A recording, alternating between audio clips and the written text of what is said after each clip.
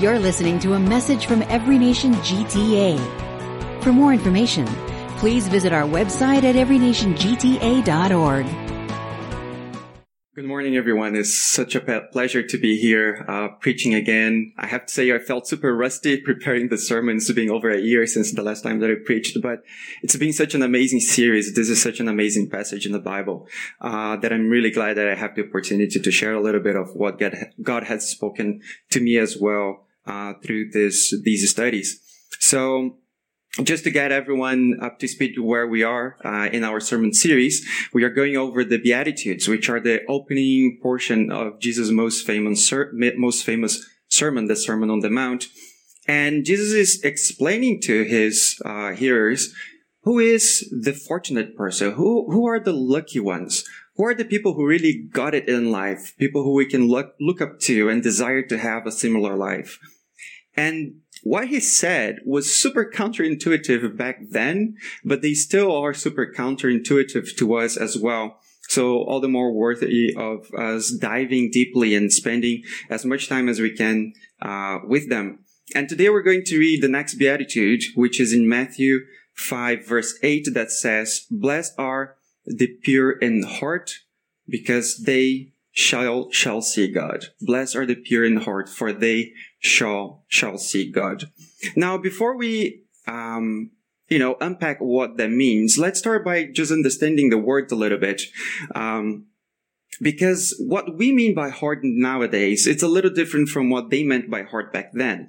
The ancient Jews, the ancient Greeks, they thought or they saw the heart as the center of our entire being. So today we speak of heart as, the place where we have our emotions and feelings. So we can speak of things such as head versus heart. But back then, there was no such a thing because everything resided in the heart. It was with the heart that we think, with the heart that we feel, with the heart that we desire, and with the heart we choose as well. So our will, our emotions, our loves, our reasoning, all of that resided in the heart. So this is what Jesus is meaning by saying pure in heart. It's purity in all of those things, not only in how we feel and our emotions. And the thing about the heart is that all these things can be hidden from the outside.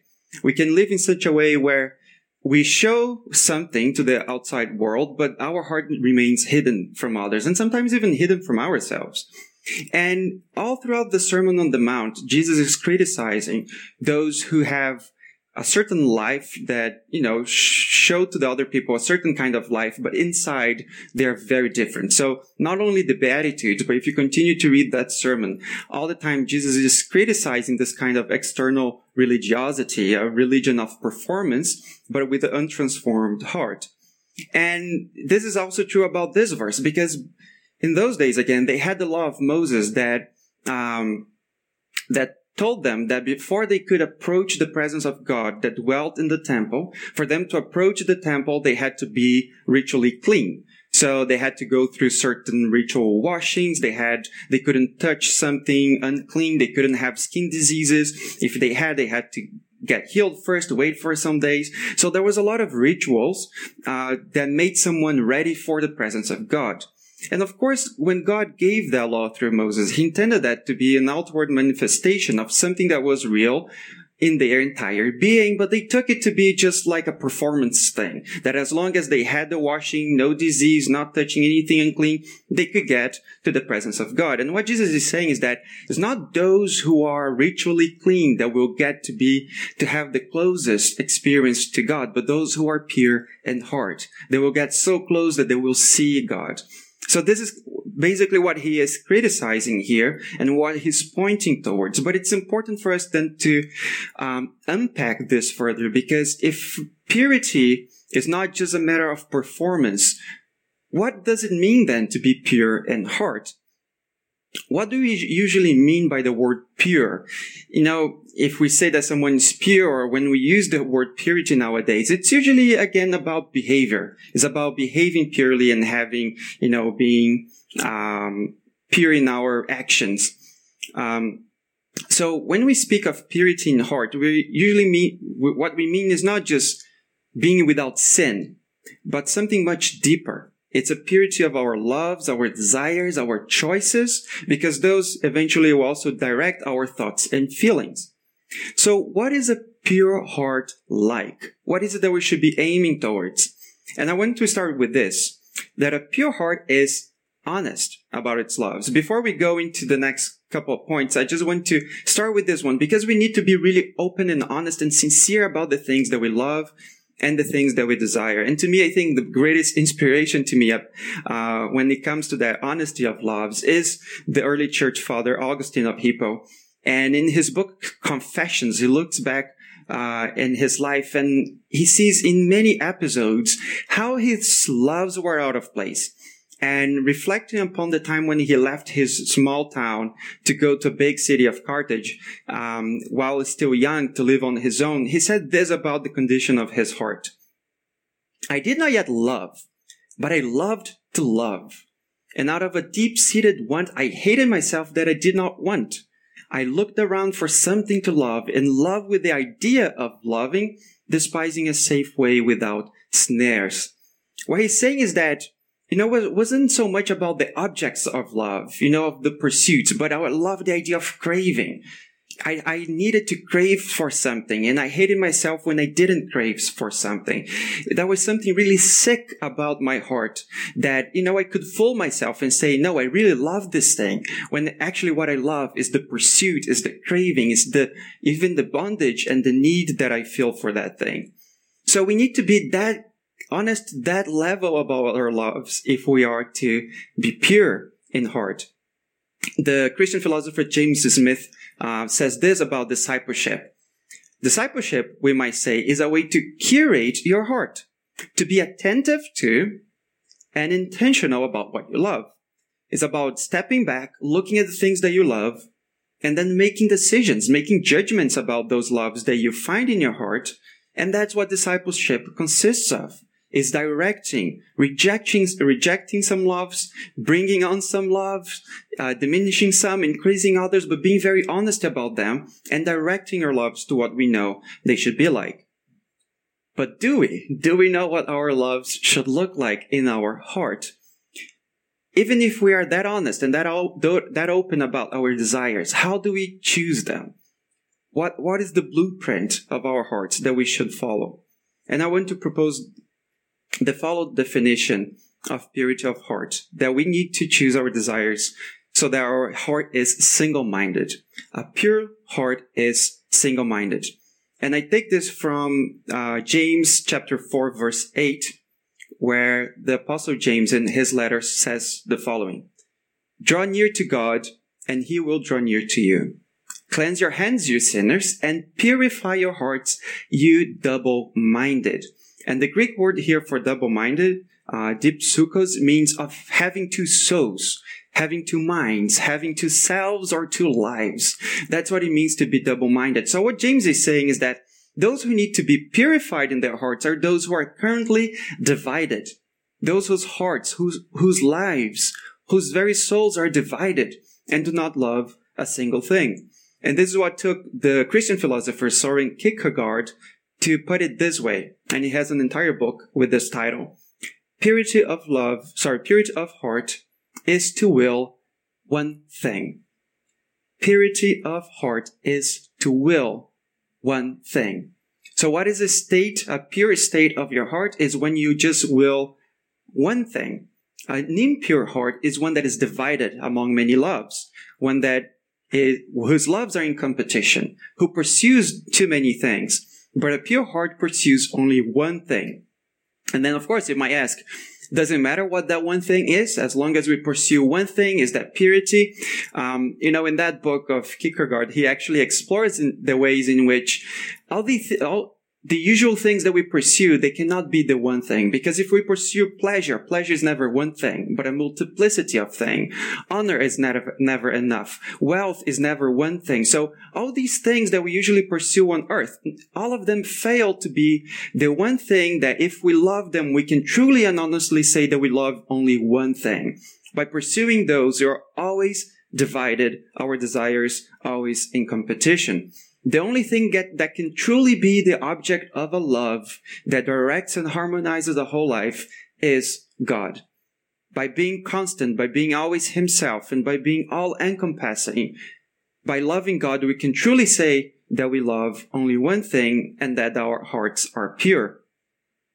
But then I might hear you ask, but is it really the case that we can only love God? Because even Jesus himself said that the two greatest commandments are to love your God and love your neighbor as yourself. So there are at least three things that you need to love: God, your neighbor, and yourself, right?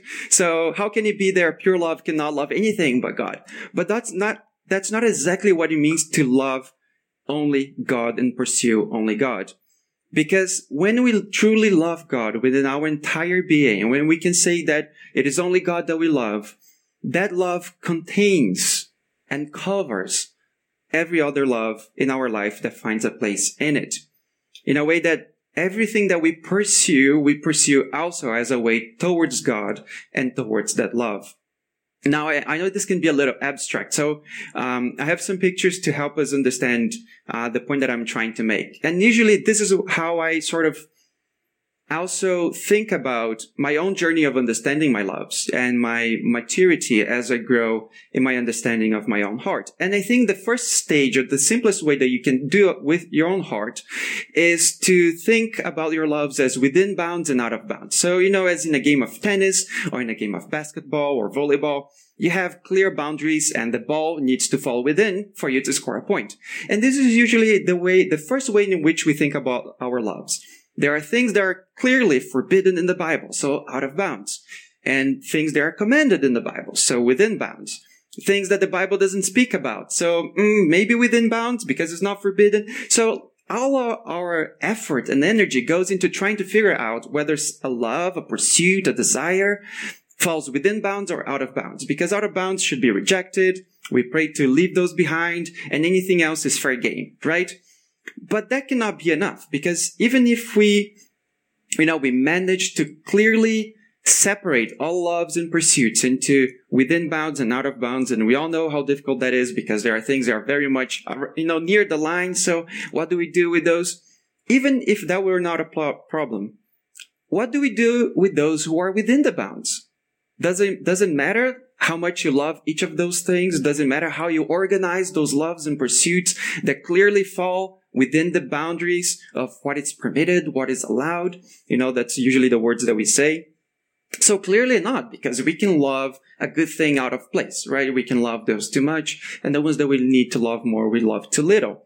So the next stage is usually to think of our hearts a little bit like a pie chart. Our heart needs to contain all of these loves. And we think that as long as I prioritize the right things, that means that my heart is in the right place. So if I give the biggest slice of that pie to God, then I have that covered good. And the next biggest slice is probably my family. And then after that, I can probably fit in my work or my hobbies and all the things that interest me.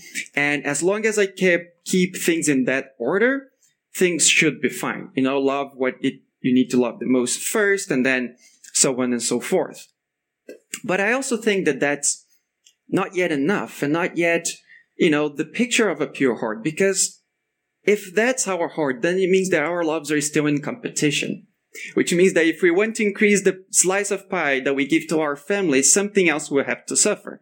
It might be work or hobbies, or maybe our love for God, because our hearts are finite in that way. So as long as we think of loves simply as a matter of priority, it doesn't mean that they are not competing anymore. And you can also imagine this picture of the pie chart that, if purity of heart is to love only one thing, and that thing is God, then there is no amount of that pie left to my family or work or anything else, right? So I couldn't pursue anything else. So that's why it helps. It's a step forward from just the within bounds, out of bounds, but doesn't yet, I think, illustrate what a pure heart is with loves in harmony. So I'd like to propose a third picture, one that has helped me also understand my loves better, and that is the picture of a tree. If our hearts are like a tree, the roots and the trunk are supposed to be our love for God. Because it is out of that love that every other love, pursuit, and interest in our lives springs from. It is the origin of everything that we love, everything that we pursue and desire. And not only they find, their origin and their source in our love for God, but they feed back to that love. They strengthen that love. As we pursue those things, we also get closer to God. And so this picture actually contains the other ones.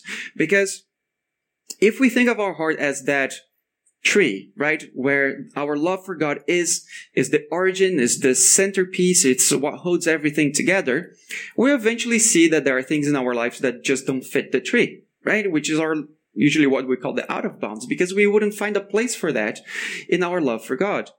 And also, it gives us that idea of priority of loves, because the tree cannot stand on one of its branches. So if we try to make our love of family or our love of work the centerpiece, or like the thing that supports the tree, it's gonna buckle and break under the pressure. Only our love for God can be the uniting love, the motivating love of everything that we pursue. But it takes a lot of honesty. It takes a lot of honesty to look at our loves and think, does it really have a place in my life? Think about something that you really work towards. Something that motivates you to go to work and put energy into. Can you honestly say about that one thing that you do it because you love God? That it is because of you pursue God that you're pursuing that thing? And can you also say of that thing that as you draw closer to that, you also draw closer to God? That as you spend energy on that, you're also strengthening your love for God. And you will see that, we move a lot beyond the talk of, is it a sin? Is it not a sin? It is more about, does it have a place in my life? The Apostle Paul says everything is permissible. And if that's a picture that we have, then that's true, because not everything will find a place in our lives. Of course, everything that is a sin doesn't have a place on that tree. But also a lot of things that are not sin, we'll find that they neither come from our love for God and neither direct us to God. And in that sense, our hearts remain double-minded, dipsukos, divided in competition and not in a state of being pure. And I think this is what's behind also what Paul says in Philippians, chapter 4, verse 8. He says, finally, brothers, whatever is true, whatever is honorable, whatever is just, whatever is pure, whatever is lovely, whatever is commendable, if there is any excellence, if there is anything worthy of praise, think about these things. And remember, it is with the heart that we think, for these authors. If we draw ourselves to these things, we're drawing ourselves closer to God, because God is the origin of all that is true and beautiful and good. And by pursuing those, we also pursue God in a sense. So in that sense, a pure heart is a heart that pursues only God and everything as a way of pursuing God. But there is a little more to this verse as well. Because there is the second part that says that it is those who have a pure heart that will see God. And of course, we've seen already, part of that meaning, that Jesus is criticizing that external religiosity, that you had to be ritually clean to access the temple where the presence of God dwelt. And he's saying that it is that kind of purity in our loves that actually get us to get close to God. But I don't think it's a coincidence that Jesus is using the picture of seeing God here, because our loves are intimately connected to our eyes as well. And we have a few verses in the Bible that help us see that connection. The first one being 1 John 2:16, where the Apostle John says, "For all that is in the world, the desires of the flesh and the desires of the eyes and the pride of life is not from the Father, but is from the world." So there are desires that, as you can see, they come from the use that we make of our eyes. In the very same Sermon on the Mount, Jesus speaks in chapter 5, verse 29. He says, "If your right eye causes you to sin, tear it out and throw it away." Because the eye can be that powerful. The eye can direct our being away from God and towards sin. But most importantly, and still in the Sermon on the Mount, I think, is chapter 6, verse 22. Because Jesus says the following, "The eye is the lamp of the body. So if your eye is healthy, your whole body will be full of light." But the Greek word for healthy is actually haplos, which means single. And that's what the King James Version translates it as. It says, if your eye is single, your whole body will be full of light. But if your eye is bad or evil, your whole body will be full of darkness. But what does it mean to have a single eye? It doesn't mean that you only have one because you lost one of them. It means that you only have eyes for one thing. And that's because what we look at, what we give our attention to, are the things that we end up pursuing and loving. So there is a very close connection between having eye for one thing and having a pure heart that is not double-minded, but single-minded in its pursuit of God. We need to think of our heart. I mean, I've been using the picture of the tree, but also in a sense as a garden, because the things that we look at are the seeds that we plant. The things that we give our attention to, we might not love them a lot today, but as we give our attention to those things, the more and more we'll be directed towards them. Our right loves begin with us giving the right attention to the right things. You know, very often we think that in the battle with temptation, the battle is won or lost at the peak of the temptation. You know, when this desire is the strongest, that's when we make a stand, and then we either resist it or we crumble when we fall into sin. When actually the battle can be won or lost by planting or not planting that seed. You know, by doing something that might be very innocent at the time, but by giving our attention, by looking, by thinking about those things, we are planting seeds that will eventually grow into, you know, full-grown and mature desires, and that's what we have to contest with later on. But if we need to curate our loves, if that's what discipleship consists in, then we need to curate what we look at, what we give our attention to, what we bring before our eyes, because those are the seeds of desire. Those are the things that will grow, and they might not grow out of our love for God. They might be like weeds in our heart. They might be in competition with that tree, which is our love for God. And not only that, but the second part of the verse, it gives, you know, a whole new meaning to that promise, that the pure in heart will see God. Because if the pure in heart are those who love only one thing and love God and everything as a way to move towards God, then it is those who will satisfy their single eye, the eye that only has eyes for God. Those people who desire God with their whole beings, they will be satisfied. They will see God fulfill their love for God and all our loves, because they're all contained in their love for God. So this can be a little thin, you know, like thin air that we breathe of theory. How does it impact our everyday lives? So I want to suggest 3 things that we can think about and we can do in light of this passage about purity of heart. And the first one, which is something that, you know, I think it's a step towards that purity of heart, is to take inventory of your loves. To be truly honest about what you love, what you pursue, to be able to ask yourself, what am I working towards in life? And does it come from my love for God? And does it strengthen my love for God? Does it bring me closer to God? And do that in the presence of God. We can sing with the psalmist, Psalm 139, that says, "Search me, O God, and know my heart. Try me and know my thoughts." Remember, the thoughts and the heart are in the same place for these authors. Invite God into your heart and say, you know, bring it all to the open. Help me see what I love. If it is really what I'm telling myself that I love, or is it something else that I love? Is that love coming out of my love for you? Or is it in competition? Does this pursuit bring me also closer to you? Or does it get in the way of my pursuit of you, oh God? The second thing is take note of your eyes. If the eyes are that closely connected and that intimately related to our loves, take very close note of what you look at, of what you give your attention to, what you spend time thinking about and looking at.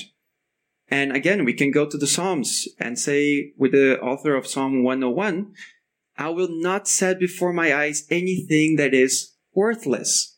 You know, we think again, the purity is about just shunning sin away. So everything that's out of bounds, that's what we leave outside. You know what? Let's leave outside anything that's worthless, because those are seeds of worthless pursuits as well.